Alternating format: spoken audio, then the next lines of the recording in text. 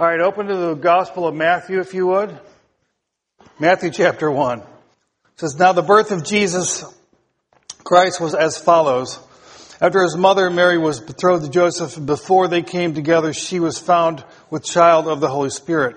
Then Joseph, her husband, being a just man and not wanting to make her a public example, was minded to put her away secretly.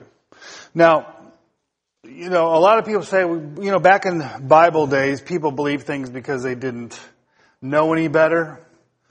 They weren't scientific. They weren't technological. So in other words, they weren't smart like us. Well, Joseph was smart enough to know that if a woman did not have relations with a man, she wasn't going to get pregnant. Smart enough to know that. He knew that if she was pregnant, that there was a problem. So he was going to put her away, really, we would say divorce her, because he thought, she's messing around. Well, as we read the story, we find out she wasn't messing around. But while he thought about these things, behold, an angel of the Lord appeared to him in a dream, saying, Joseph, son of David, do not be afraid to take to you Mary, your wife, for that which is conceived in her is of the Holy Ghost, or Holy Spirit. And she shall bring forth a son, and you shall call his name Jesus, for he will save his people from their sins. So all this was done that it might be fulfilled, which was spoken by the Lord through the prophet, and he's quoting Isaiah.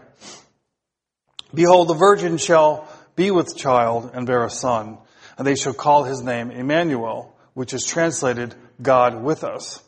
Then Joseph, being aroused from sleep, did as the angel of the Lord commanded him, and took to him his wife, and did not know her till she had brought forth her firstborn son, and he called his name Jesus. The name Jesus literally means Yah saves, or Yahweh or Jehovah is Savior. In other words, what the name means is salvation is not of us, salvation is of God.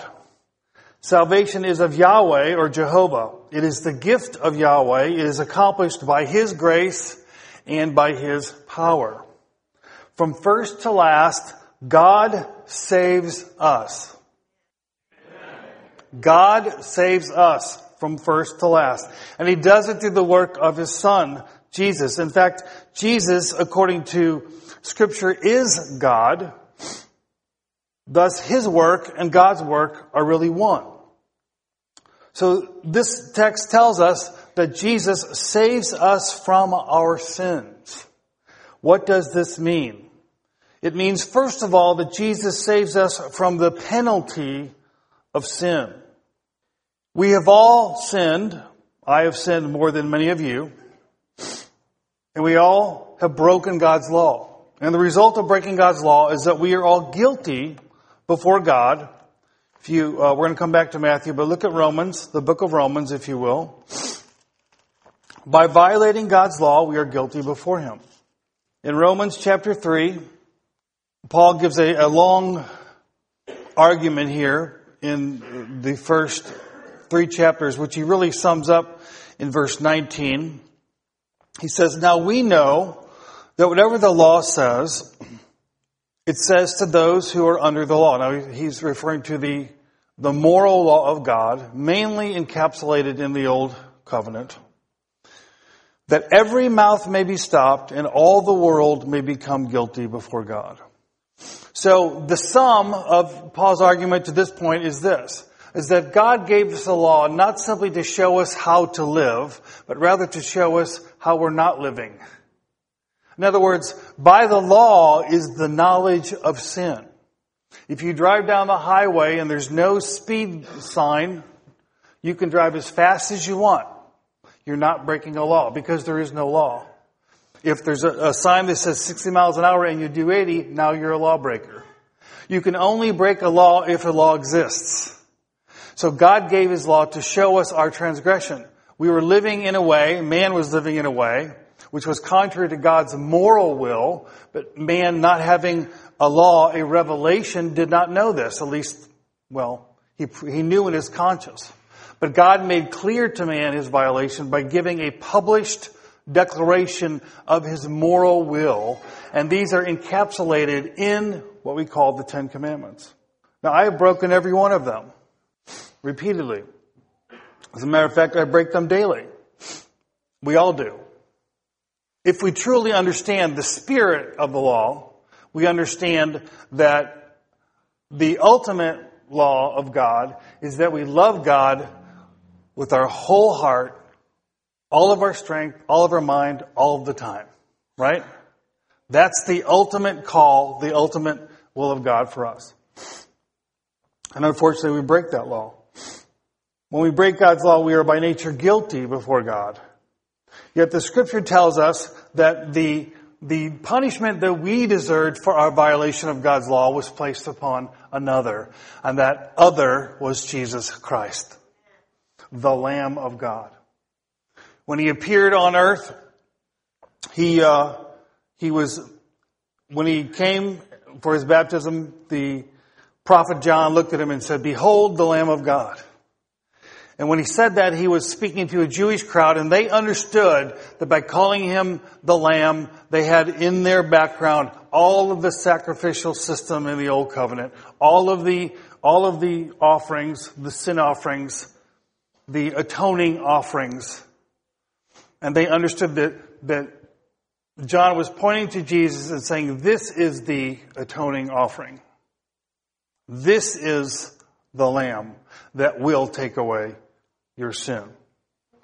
We're in Romans 3. Paul goes on and says this. He says, "But now," in verse 21, "the righteousness of God, apart from the law, is revealed, being witnessed by the law and the prophets, even the righteousness of God through faith in Jesus Christ, to all and on all who believe. For there's no difference.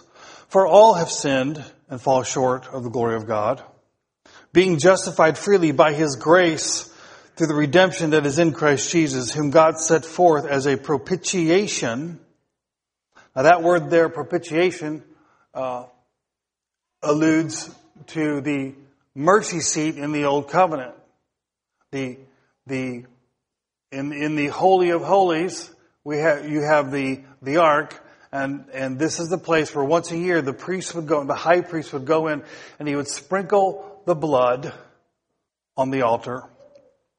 And this would atone, this would cover, the word literally is cover, the Hebrew is kofar. It would cover sin. Well, we know from the book of Hebrews that the animal offerings never really took away sin. That they were a temporary expedient until the Lamb came, and the Lamb would put away sin once and for all. But God forbare, and here Paul talks about God's forbearance. He says, "Whom God set forth as a propitiation by His blood through faith to demonstrate His righteousness, because in His forbearance God had passed over the sins that were previously committed." So God looked at the animal offerings and He forbare, if you will. They covered, but they never fully atoned and put away human sin. It required a human sacrifice to take care of human sin. This sacrifice was made by Jesus. He became the covering. He became the atoning sacrifice. He became the propitiation for our sins. The punishment that Jesus received was the punishment that every one of us deserved. And when Jesus died on that cross, He was dying on that cross for me and for you. And when we understand that when Jesus died on the cross, He was dying in our place, then we're beginning to understand the heart of the gospel. Is that what Jesus experienced on that cross, that punishment on that cross, is what I deserved. But He became my substitute. And God accepted His offering in my place. He died for me, meaning I don't have to die. He endured the wrath of God upon Himself, so I don't have to experience it. He was punished for me, so I do not have to be punished. That's good news. That's why when Jesus was born, these angels are all singing, "Glory to God, hallelujah, rejoice, joy." This is a good thing happening. Okay? Good things are happening when Jesus is born, because Jesus saves His people from their sins. And He saves them from the penalty of sin. Further on in Romans, we are told, there is therefore now no condemnation to those who are in Christ Jesus. None. If you are in Christ Jesus, if you believe that Jesus is your lamb, your atoning sacrifice, then there is no condemnation upon you. Why? Because your lamb took the condemnation on himself. And you are no longer guilty in the eyes of God. As a matter of fact, the Bible tells us that when we receive Christ, by receiving him, we receive his righteousness. His righteousness is imputed or reckoned to us. It is a commercial term. Imagine hey, there's money. Imagine that you woke up on Christmas morning and you're checking your bank account because you're probably broke because you bought all these gifts, right? And you check your bank account on your iPhone or your iPad, or there's $1 million in my bank account. How did that get there? Somebody put that in my account. Somebody reckoned it, if you will. That's what the term means. We have an account with God, if you will. And our account has been hacked by Jesus. And what Jesus did is he hacked our account, and he went in, instead of taking anything out, he put something in, and what he put in was his righteousness. His righteousness. So Jesus, having perfectly obeyed the law of God, his perfect obedience is then put into my account. How can God judge me if I'm righteous? He would be unrighteous. He would be unrighteous to judge the righteous. You say, but don't you sin? But I'm righteous.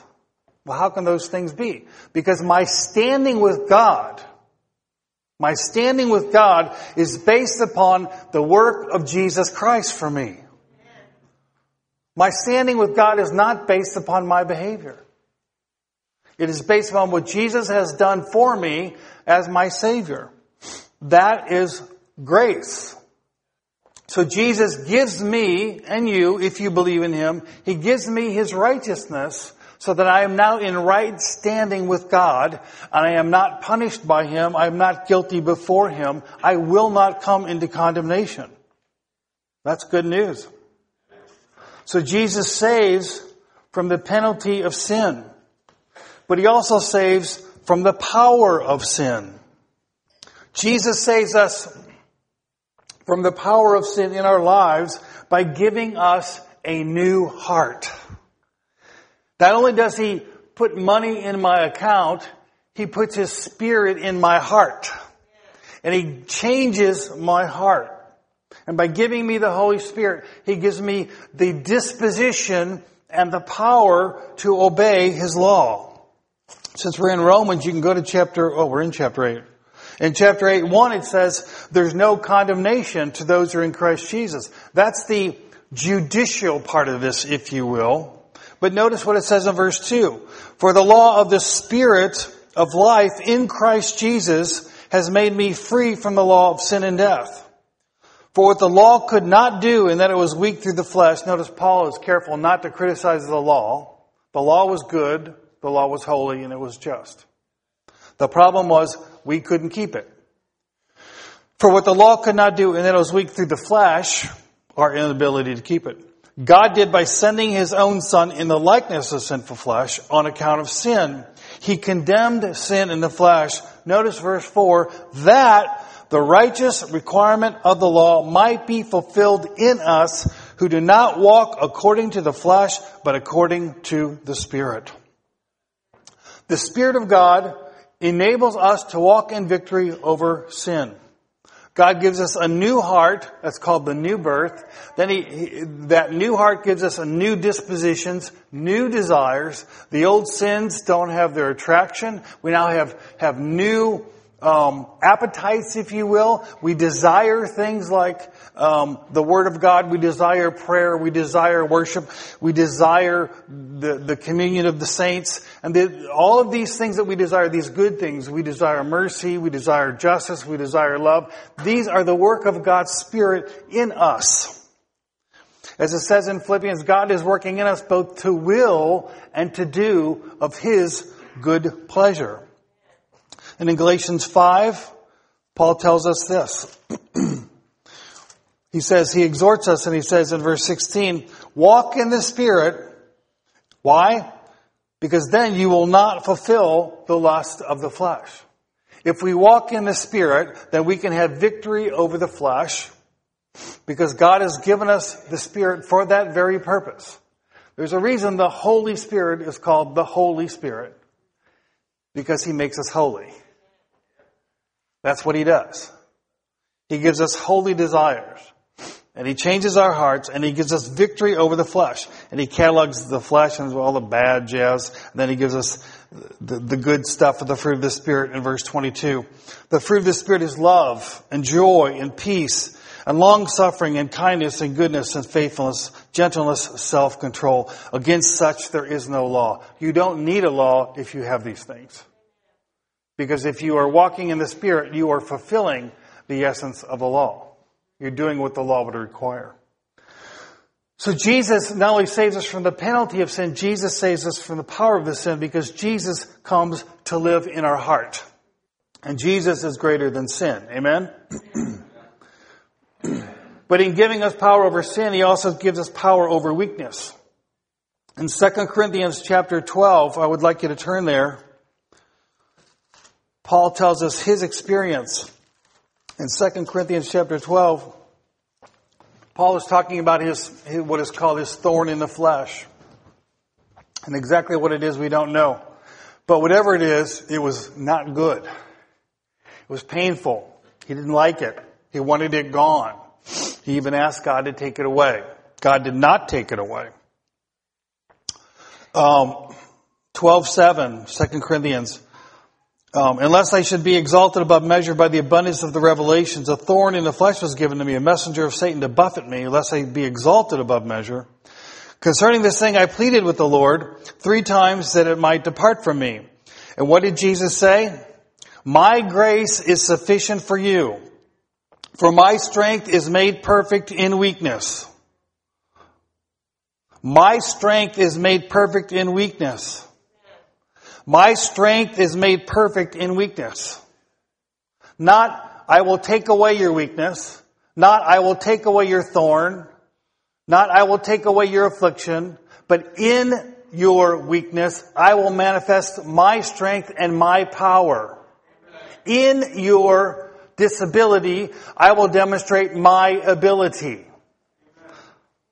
Therefore, Paul says, most gladly I will rather boast in my infirmities. In other words, in my weaknesses, in my disabilities. I will brag about that. Why? Because the power of Christ may rest upon me.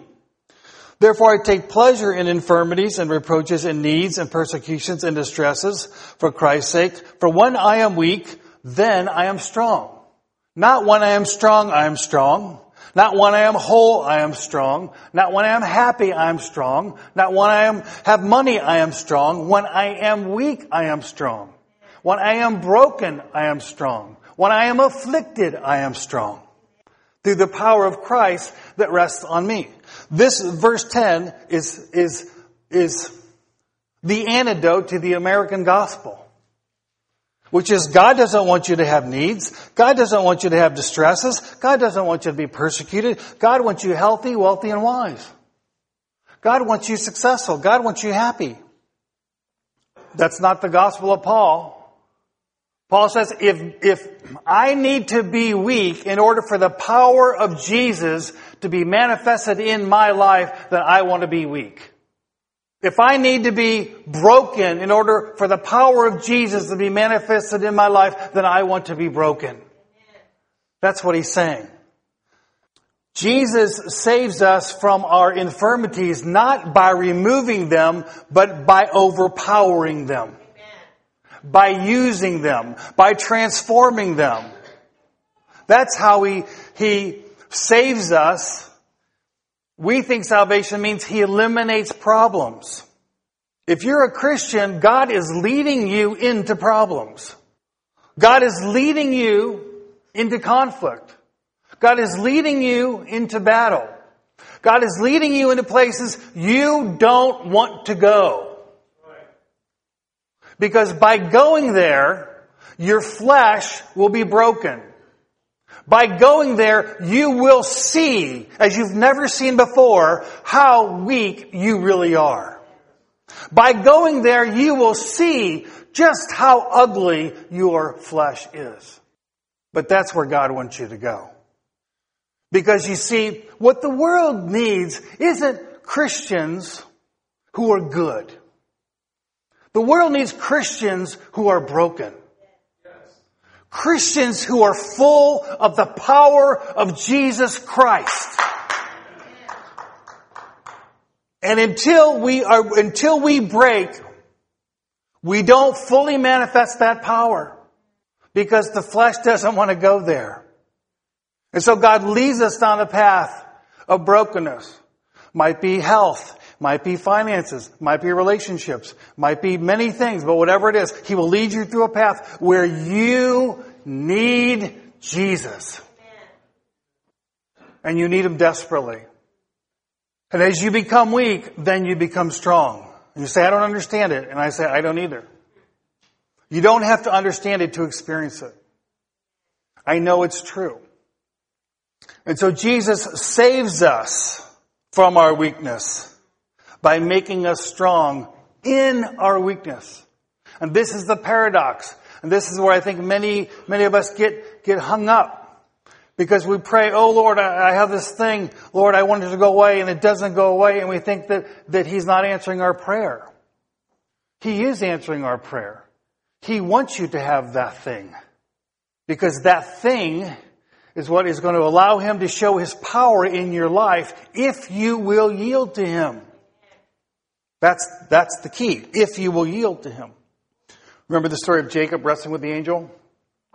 Genesis 32, if you haven't read it lately, go back and read it sometime soon. Jacob, his name means schemer. And if you read Genesis, he was a schemer. This guy was smart. He was shrewd. He'd be a great CEO, you know what I mean? Probably be very successful, actually. He knew how to work the angles. Great at PR. But then he met God. And he met God in a very intimate way. Very personal way. And he wrestled with the angel of the Lord. And the angel, by the way, if you don't know this, when you wrestle with God, guess who's going to lose? Yeah. You. But the beauty of grace is when you lose, you win. When you lose, you win.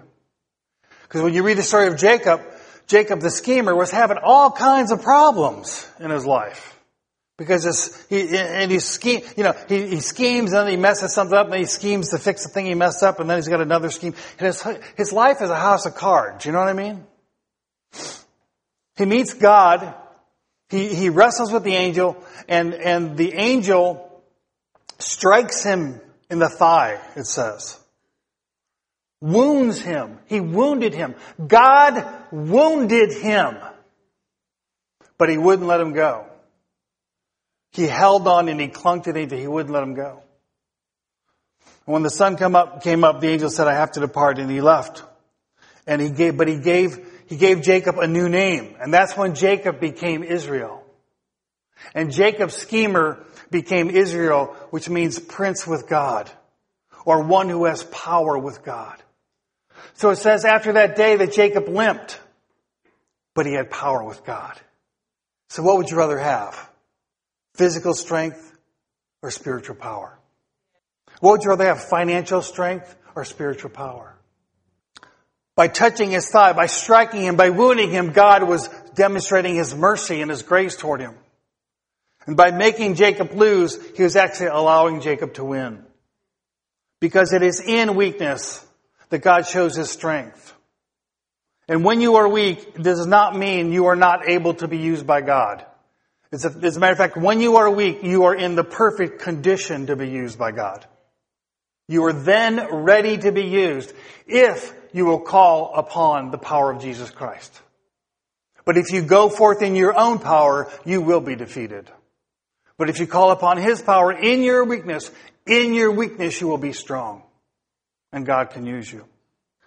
So Jesus saves us not only from the penalty, but from the power of sin, the power of the weakness that sin produces. He saves us also from our disabilities. There's so many stories in the Bible about God calling men and them saying no.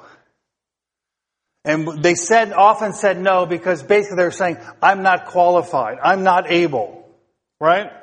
You think of the story of Moses. God comes to Moses, and Moses says objection after objection when God calls him to go to Pharaoh. Moses says, who am I? I'm a nobody.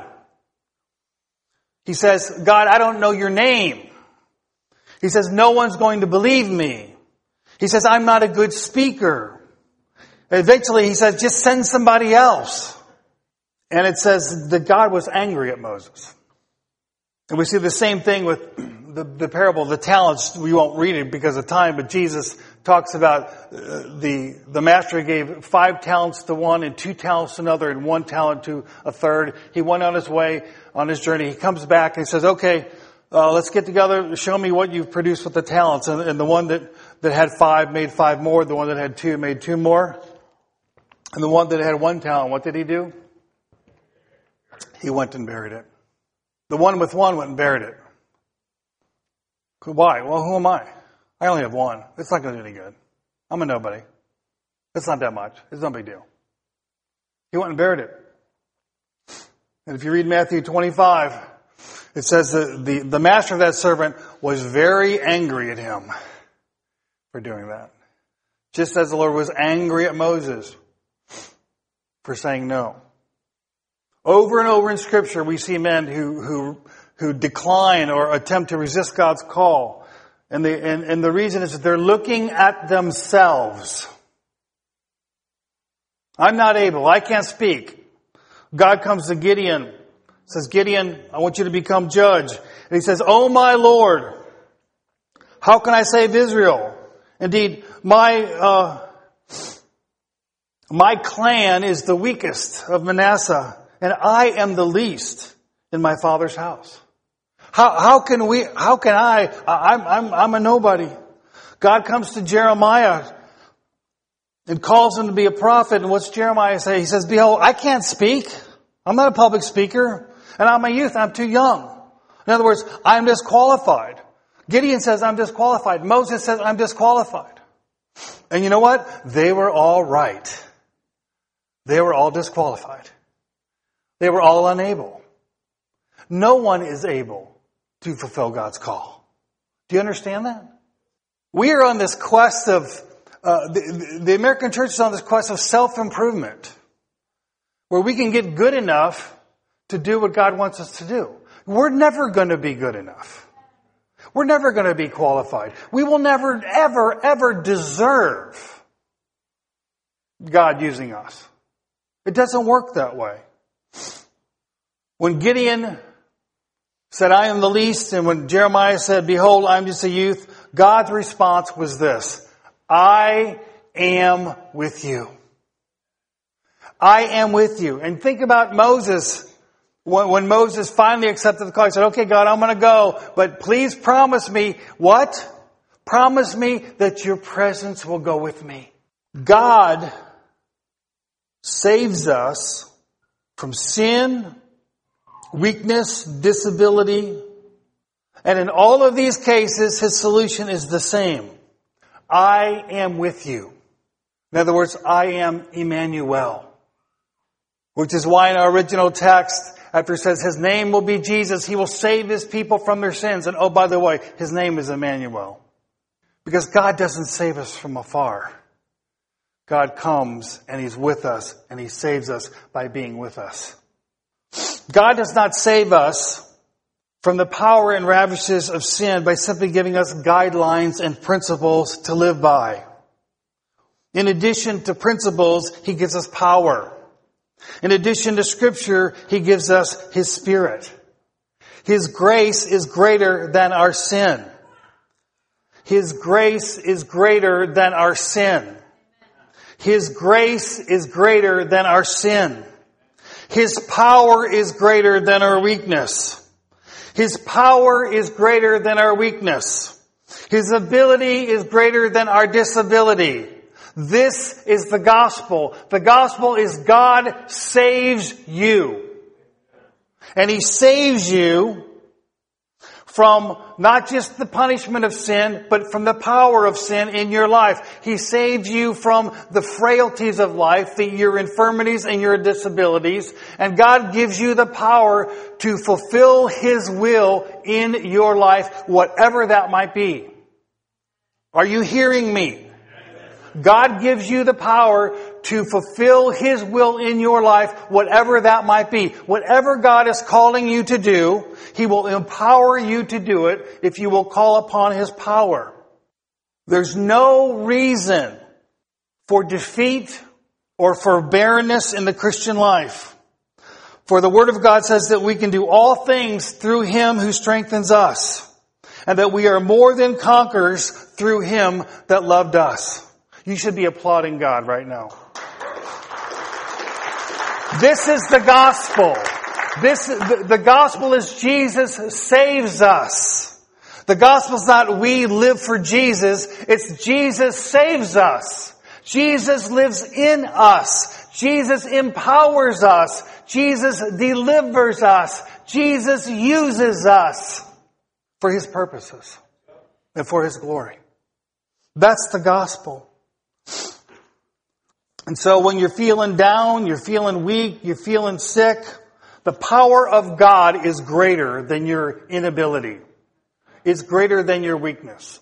As a matter of fact, when you are most weak, you are most qualified. So stop making excuses. Amen. Stop making excuses. There is no paradise called the perfect time, the perfect place, the perfect situation. It doesn't exist. The time is now. The place is now. God's power is available now. You understand what I'm saying? We always put it off. Yeah, I'll get to that later. When I learn a little more, when I grow a little more, after I do this, after I get this straightened out, and after this thing's happened, and this, the time is now to do the will of God. Because today is all that we have. And if God's calling you to do something, then you need to do it today. You need to do it now.